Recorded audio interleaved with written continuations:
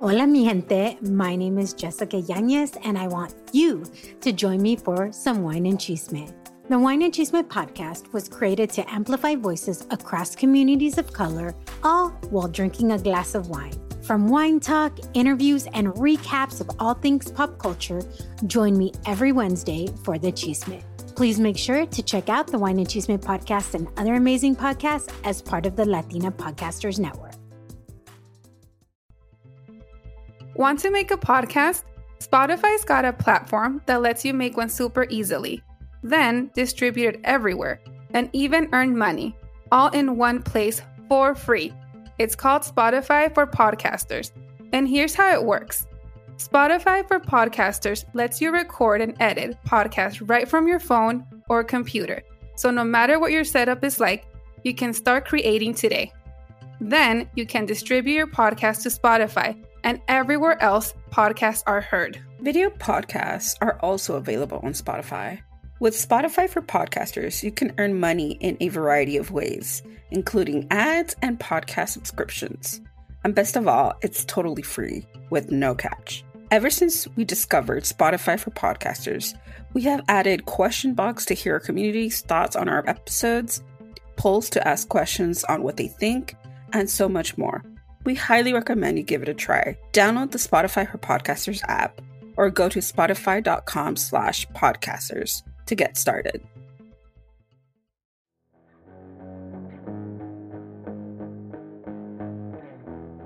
Bienvenidos.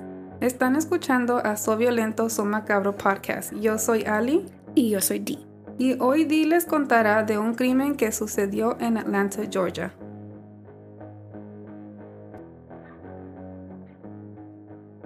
The role of a mother is always to protect her children from those who want to cause them harm. She is supposed to cherish them and teach them good moral values.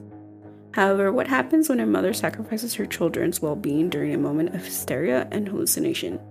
This is the case of María Isabel Garduno-Martinez and the brutal murders of her husband and 4 children. Advertencia: la información de este caso puede ser desencadenante para algunos. Tenga en cuenta que algunos de estos casos pueden involucrar menores de edad, abuso, violación o violencia. Escuchen con precaución. Warning: the information on this case can be triggering to some. Please be advised that some of these cases may involve children, abuse, rape, and violence. Listen with caution.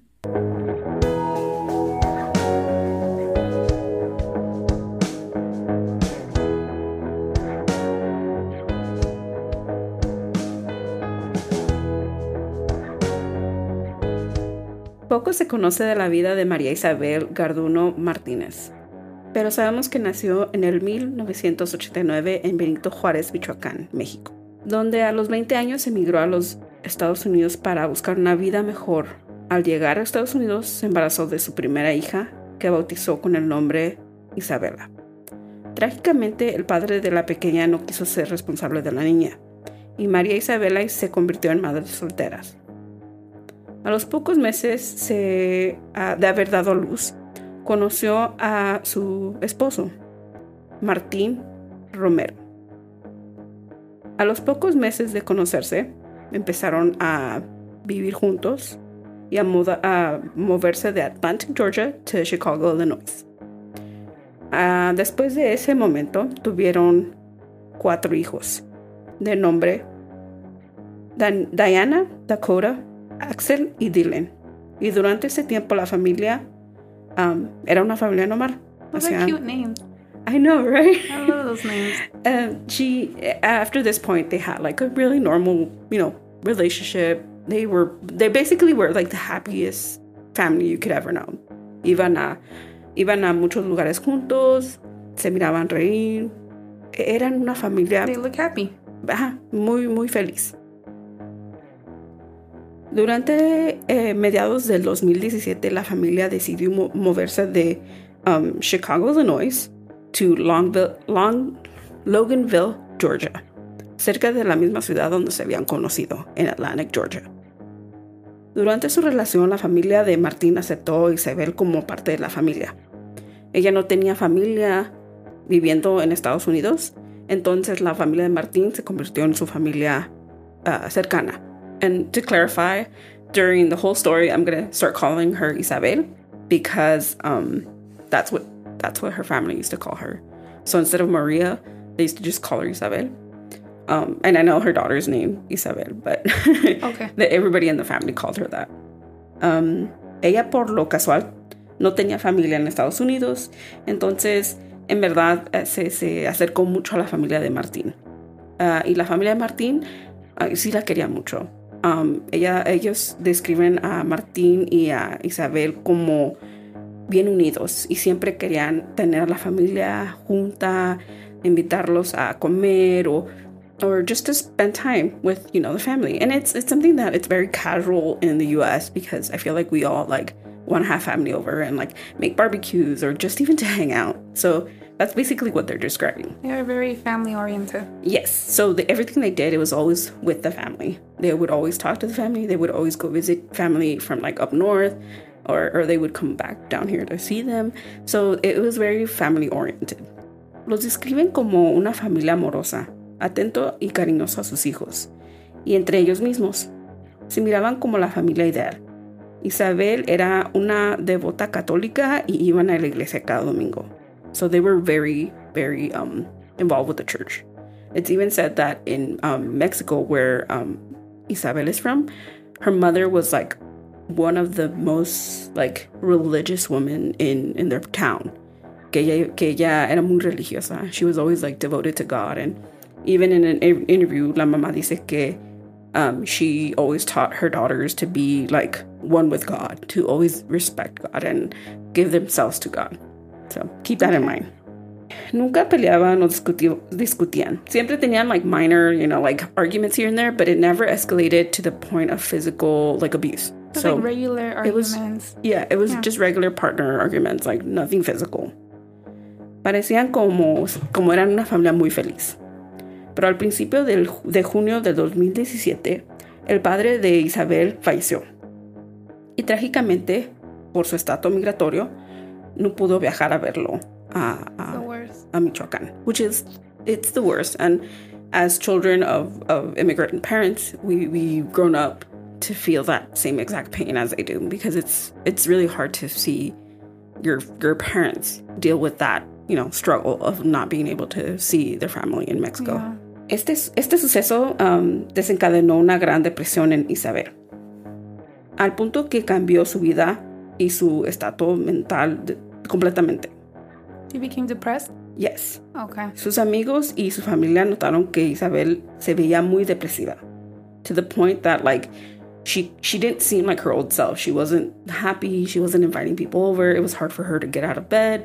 The typical depression, like mourning, grieving. Yeah, that comes from losing a family member. Someone. Yeah. Una de sus amigas cercanas declaró que su papá se dedicaba de la brujería en México. Dijo que Isabel le contó que su papá hacía brujería con alguien del pueblo y por esa razón su papá le estaba en el infierno. So let me remind you, she's a very hardcore Catholic. Religious. Yes. So she told her friend that. She told her friend that. Got it. And it kind of like shook her friend like a bit, like, okay, yeah, this is weird. But she went on. En un punto, estaban haciendo un rezo en su casa. And according to Criminalista Nocturno, reportó que esa noche, después del rosario, Isabel se quemó las manos con una vela y dijo que con ese sacrificio salvaría a su papá de donde estaba. Wow. So nobody really understood what this meant because she only told that to her friend. She didn't tell everybody that. So they were just kind of like, that's weird. Yeah, that's not a normal behavior of grieving. Exactly. La prima de Martín, llamada Griselda, declaró que Isabel mencionó que trataría de regresar a su padre y solo necesitaba una señal que ella tenía que ver para encargarse de traerlo de quote unquote del infierno. Y solo necesitaba una señal. So that's all she needed for her to go ahead and do it. She also mentioned to somebody else in the family that she was going to murder her own children. No, not murder, to put her own children to sleep. Basically, to murder her own children in order for them to go to heaven and bring her father back. And this wasn't a red flag to this family member? Well, in one of those moments, she ended up telling Martin that she had these problems, that she had these thoughts. Okay. And in that moment, Martin la llevó al doctor to get her help. Good. So she took her to a psychiatrist and told her, like, this is what's going on. She's having these moods. This happened as soon as, like, her father passed away. And, like, she keeps having these thoughts. Yeah. Yes. Pero, al poco tiempo, la doctora le recetó 2 medicamentos. Uno para el día y uno para la noche. Okay. According to family members. The way that they describe it is that the morning pill that she would take would help her stay awake and motivated and just very happy. And the night one would help her to go to sleep. Okay. So they didn't really know what medication it was. They just knew that that was the purpose of the medication. Durante su confesión, Isabel declaró que unas semanas antes de los sucesos fue a hablar con un padre y le confesó que había unas personas siguiéndola. So she said that she felt like there was something malicious following her. Okay. The padre in that moment told her, nobody's following you. This is all in your head, and please go get help. So everybody around her was telling her to get help. Like, you're not okay. Yeah. And Martin was doing what a husband should do and like what a family member should do. And it took her to go get help. But they realized that she had like up and downs when it came to this medication. So there was a moment where she was okay. She was fine. She was her normal self. And then she would dip and go into these, like, I can't get up in the morning. And Martin also would call off of work and take care of his children and her, because there was moments where she didn't have the energy to get out of bed. It was really bad. When it was bad, it was really bad. So he even did everything he could in his hands to help her. But sadly, it wasn't enough. However, according to Maria Salazar, Martin's cousin, she was quoted by saying that Isabel was depressed after the death of her father. That's the only thing that could have triggered her. She may have fallen into a really bad depression after that. So that's a quote from his cousin. There was nothing else that triggered her. No. They're just identifying that. Yeah, they were pretty sure that that's what triggered her to have this depressive episode. Okay. Shortly after beginning her medication treatment, Isabel was showing so much improvement. The weeks before the murders, his brother said that the family had all gone out. They had gone to the mall. They had gone to eat. They were even like laughing, making jokes. Everything was completely normal. Nothing out of character. But on July 3rd, he called Martin and invited him over to celebrate 4th of July, which is Independence Day in the United States. They were going to do a barbecue, and he asked him, like, you should come over. We're going to celebrate 4th of July. But sadly, Martin declined. And he said, we're actually going to go to a cabin, like a few hours away. And we're going to celebrate 4th of July there with the family. I rented a cabin, and this is going to help Isabel feel better. Just them, like, just to celebrate them, like, together. Yeah. During this trip, it took them almost 24 hours to get to the cabin. So 24 hours? Yes. So they get to they leave that July 3rd. They go to the cabin.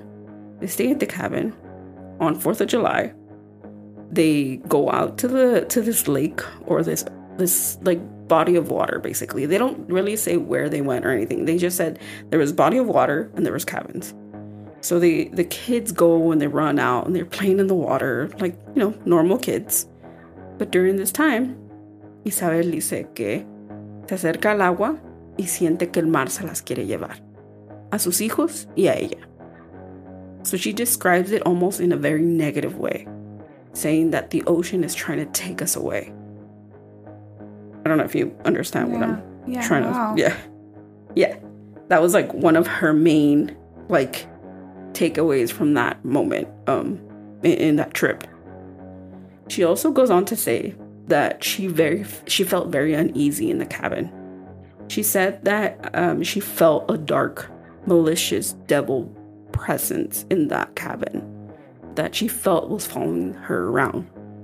And she begged Martin to take them back home the next day.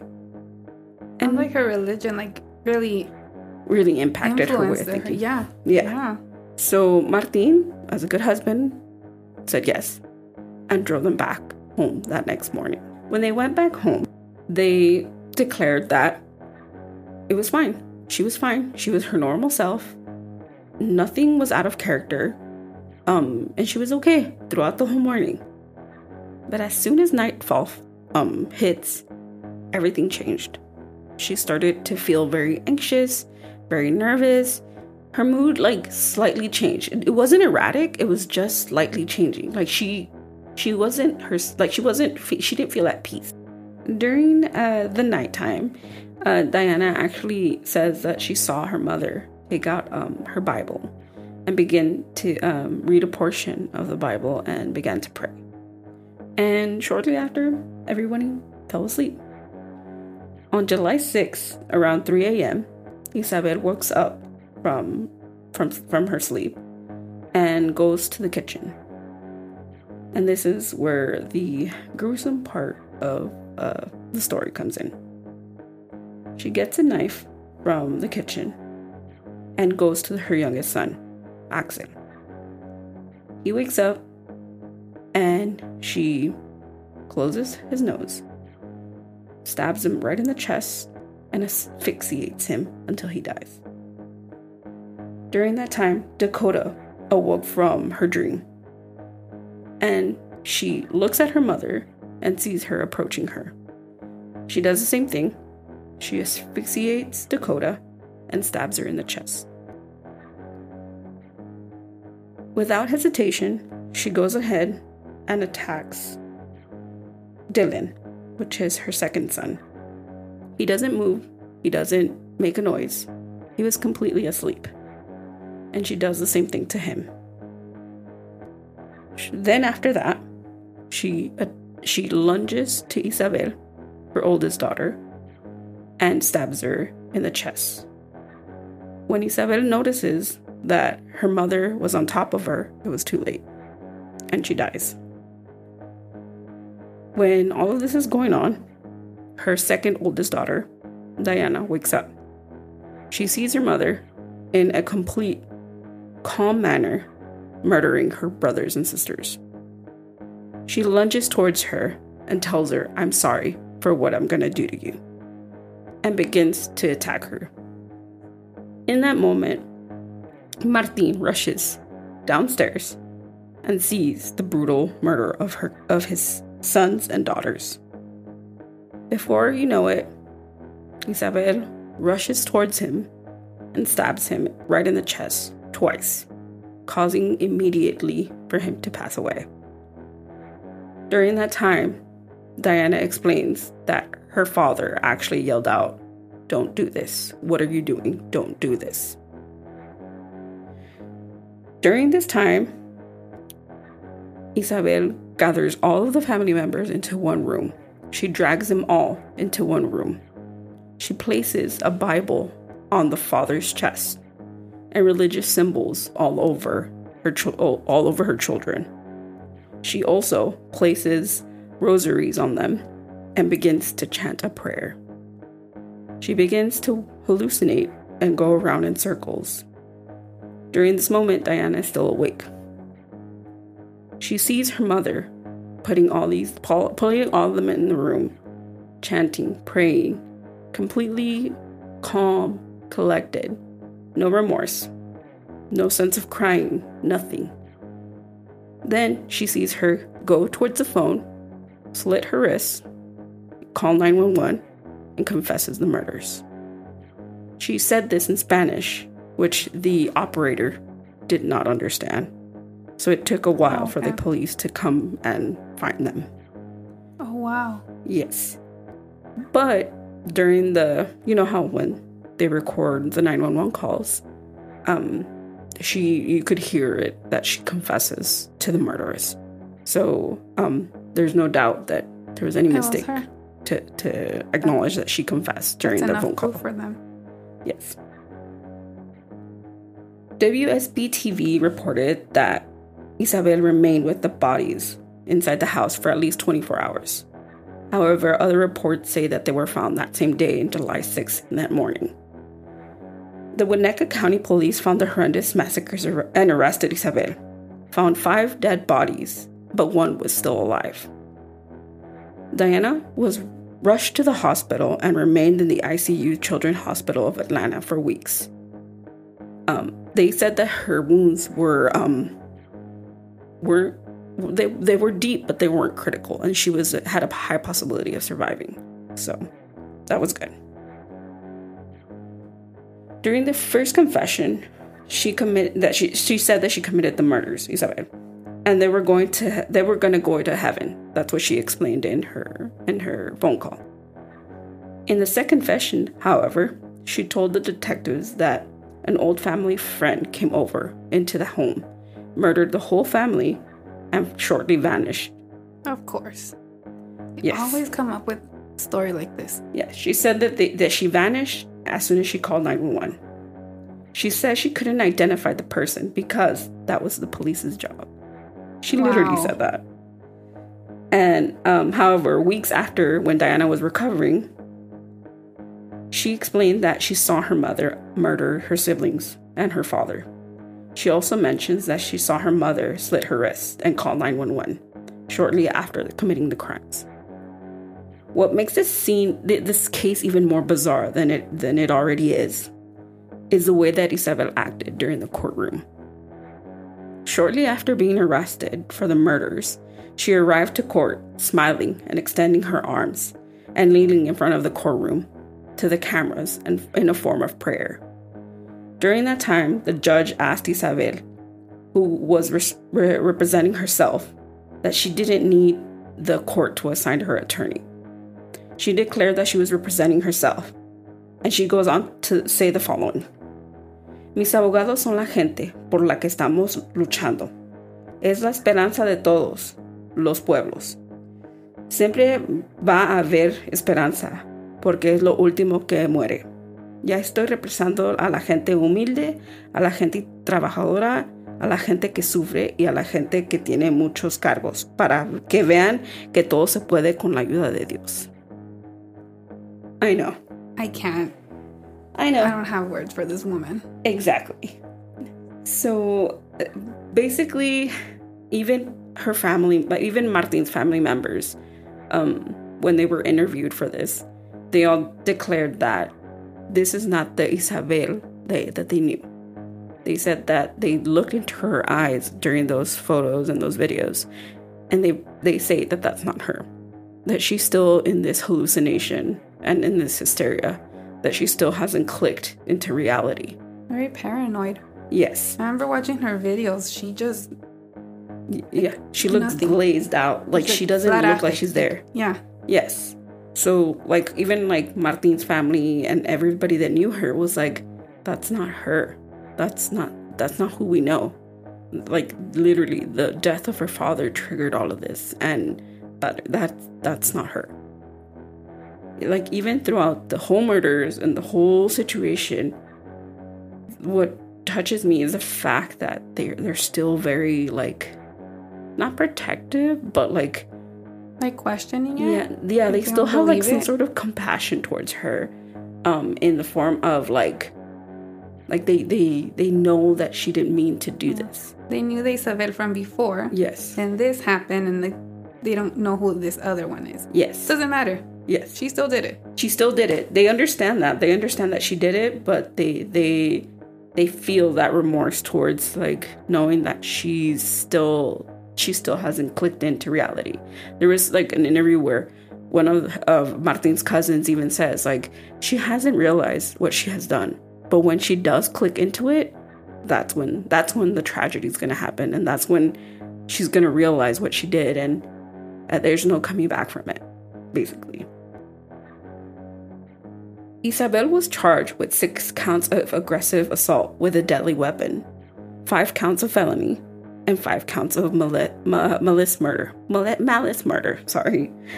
Other reports say that she was also charged with attempted murder against a child when it comes to the survival of her second oldest daughter, Diana. She was sentenced to life in prison, but eligible for parole in 21 years. Her attorneys begged the judge to send Isabel to a psychiatric ward and instead of prison, because that she wouldn't get the help she needs from prison. And she would get the proper health treatment. If she is let out in 21 years, she will be automatically deported back to Mexico. Su madre, María Elena Martínez, se enteró del asesinato. She found out because of the murders through social media. Really? Yes. So she didn't know. The grandma of the kids. Yes. So la mamá de Isabel did not know anything about the murders until she saw like social media and like reports on TV about the murders. So I mean, already getting the news is like the worst, Exactly. and then hearing it from others. I know that's the hardest part about this case, that she didn't even know. Like nobody told her. She had to find out through other places. Univision reportó que ella y las otras dos de sus hijas también padecían de enfermedades mentales. Pero ella describía estas enfermedades mentales como una enfermedad nerviosa. So she even herself doesn't know what it was. What it was, yeah. But she also claims that this is hereditary. Like there was something there. She knew. She had a feeling. Yeah, but she said that she didn't want to say, it's like a mental health issue. Because we as like generations that live here know that it's a mental health issue, but for over there it's like, oh, don't call us crazy, like it's just something that is in the nervous system. Después de varios estudios psicológicos se determinó que Isabel sufre de esquizofrenia. Estos estudios también determinaron que ella sufría de trastornos mentales por varios años y tenía episodios depresivos y cambios de humor repentinos. También concluyeron que el fallecimiento de su padre it's what triggered these episodes. And they made it like more intensified. According to sources, Isabel Martínez de 10 años, Dakota Romero de 7 años, Dylan Romero de 4 años, Axel Oliver Romero de 2 años y el padre de Martín Romero de 33 años fueron sepultados en Hidalgo, Michoacán, la ciudad donde vio nacer a Martín. Su familia de Estados Unidos, que vivía con él, le lograron tener una visa de emergencia para poder asistir al funeral de su familia en Michoacán. Diana fue adoptada por su tío de parte de su papá Martín. Y en una entrevista con Aquí y Ahora declaró que le gusta pasar tiempo con su tío y le gusta reír con él porque tiene la misma sonrisa que su papá. Oh, poor baby. Which that, like, when seeing that interview, I swear it made me almost want to cry. Aww. Because the way she describes her relationship with her uncle is almost as if she's looking at him as a paternal figure. Yeah, she's seeing her dad. Yeah, because she says that he has the same sense of humor as her dad. So that's why she likes to spend time with him. According to Cheryl Myers, a psychology professor at Wright State University in Ohio and a co-author of 2 books of Mother Who Killed Children, explained that in cases when mothers kill intentionally, there's often another influence, such as mental health issues or loss of a close loved one. She also mentions that mothers who killed their children is actually very common and isn't something like out of the ordinary. But yeah, this is basically the overall information on today's case of María Isabel Garduno-Martinez and the sad massacre of her family. Wow, I don't have words for this. Yeah, I know. This is just, it's tragic. It definitely, when I first heard about this case, it kind of blew my mind because when doing research on this case, there's 2 main things that really caught my attention just when reading this case. One of them is that when I looked for articles in English based on this case, a lot of the English outlets focused on her immigration, which really rubbed me the wrong way, because it wasn't about a mother who murdered her children. It was an illegal mother murdered her children, or an undocumented mother killing her children. They highlighted that. They highlighted the fact that she was not from the United States. Like if that was the reason why she did all of this. Exactly. Which really kind of rubbed me the wrong way as a child of immigrant parents. It's like they're human first before they're this title that you place on them. And it really just like enraged me at the fact that it's not about the children. It's not about the mother who had mental health issues. It's about her immigration status, which really just like made me really angry. Apart from everything else that the case had to say.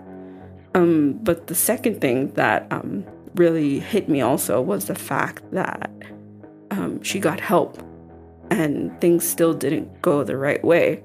Not because the mental health system failed her, but because she didn't have enough like resources to help her. Because I'm pretty sure going to like a therapist or a psychiatrist would be very expensive for them, because él era un albañil and she was a stay-at-home mom. So maybe the insurance, there was... Yeah, so I'm pretty sure there was like some sort of like they couldn't reach for more a better psychiatric help for her.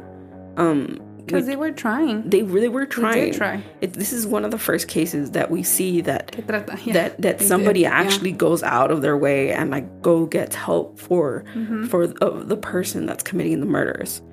Algo pasó ahí. Yeah. Que no mencionaron. Something happened that didn't work out for a reason. Yeah. Something. Because even like after her father's death and after her getting her medication straight, they still saw those red signs of like her not being okay.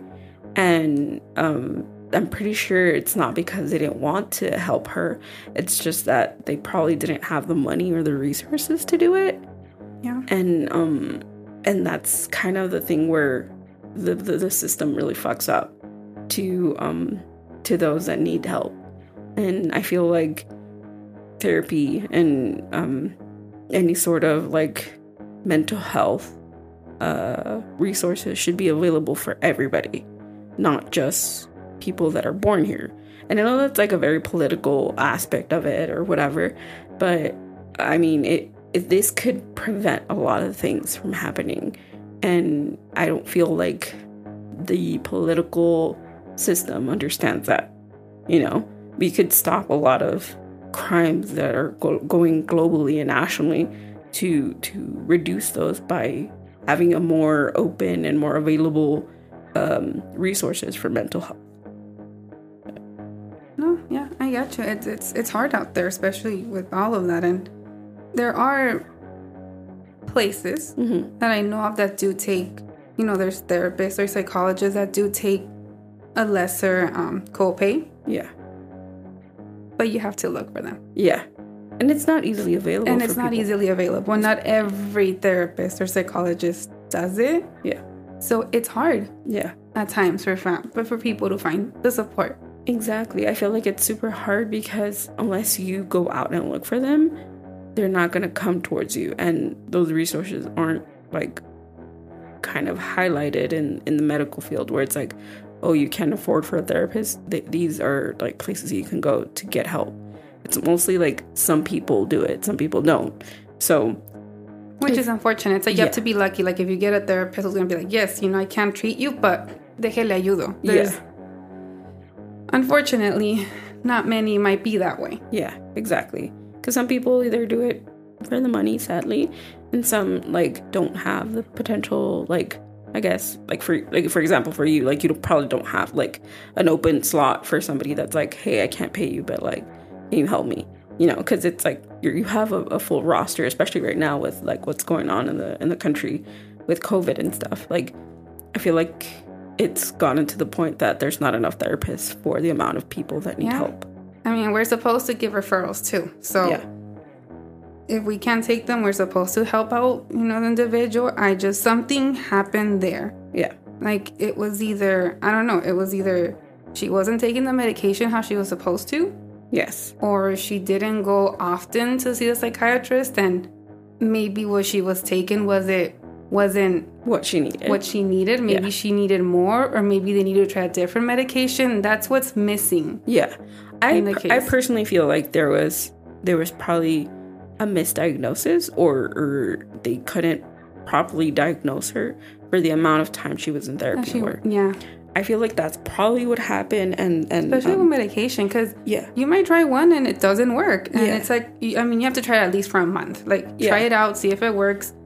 Maybe, like you're saying, it was such a short amount of time. Maybe they didn't have enough time to actually find the right. Exactly, because her father, from what I read, her father died around Father's Day. And this happened around 4th of July. So it's literally a month. So it's most likely she didn't have the right medication. Because if she went to like a psychiatrist or a therapist around mid-June, it wasn't enough time for her to properly be medicated. And even going into court, she didn't look like she was like paying attention. Because there's parts where because they show parts of the not the trial, but like kind of where they're like reading her rights and like for attorney and stuff. She the judge has to tell her to like calm down, that she can't be doing these erratic behaviors in front of the judge, and literally has to tell her, you need to like relax, kind of thing. And she just keeps looking at the camera and like praying and smiling and doing thumbs up and doing like religious like symbols and stuff. So there's that whole portion of it. And I feel like she didn't get the help that she needed, or she did, but not. It wasn't enough time. Yeah, it wasn't enough time to like see where she needed more. Go. Yeah. But yeah. That was a difficult case. It was difficult in a sense that children were sadly murdered, and a loving husband was also tragically murdered, for not because they did something wrong or anything. It's sadly because the treatment didn't come in time, I guess. Because even like after they did the psychological evaluation, they came out with that she was schizophrenic. And she had these mental health issues like throughout her whole life, and even her mother said it, like, they've been suffering through it, but like nobody was properly diagnosing people like in a pueblo in Michoacán. Y eso es lo raro, ¿verdad? Porque no de repente algo llega. I mean, there's disorders that situational. But for her, especially when they're saying que ella enseñaba.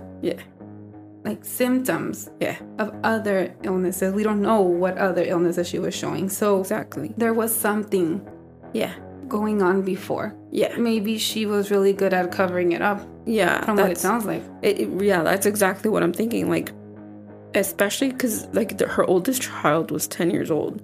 She came here like when she was 20 years old.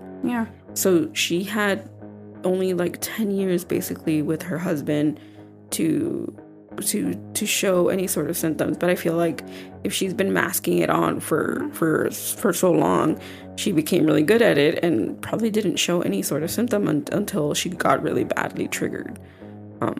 So it's definitely an intense case, and one that like really shook me up.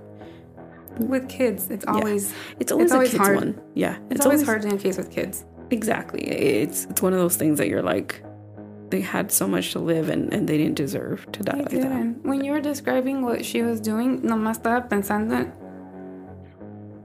in the actual scenery, like being there. Like, imagínate qué pensaron los niños, qué sintieron al levantarse y ver a la persona que aman, ver a la persona que es su madre. Yeah. Doing this. Yeah. Like, that's the last image they left with. Yeah. And this poor child, Diane, with all the trauma. Yeah.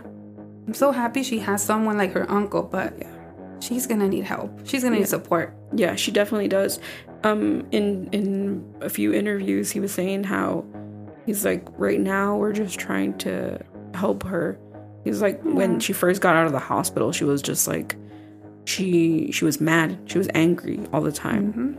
But he says that, you know, she's slowly getting back to like herself, and like, you know, they're helping her by like, you know, having her play with her cousin. They're like draw or express herself emotionally, and not have her bottle up all these things with herself, and try to have her have a normal childhood as much as she can.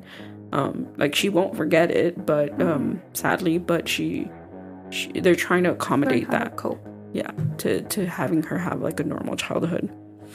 But yeah, that was today's case, and definitely one of those tragic cases that we never expect.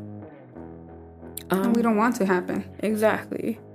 But we want you guys to let us know what you think about this case, and if you have any opinions on it, and if, you know, there's anything in particular that you found very interesting, or, you know, anything about this case.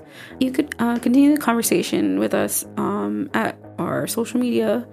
Instagram is SVSM_podcast. It's the same thing for Twitter and TikTok.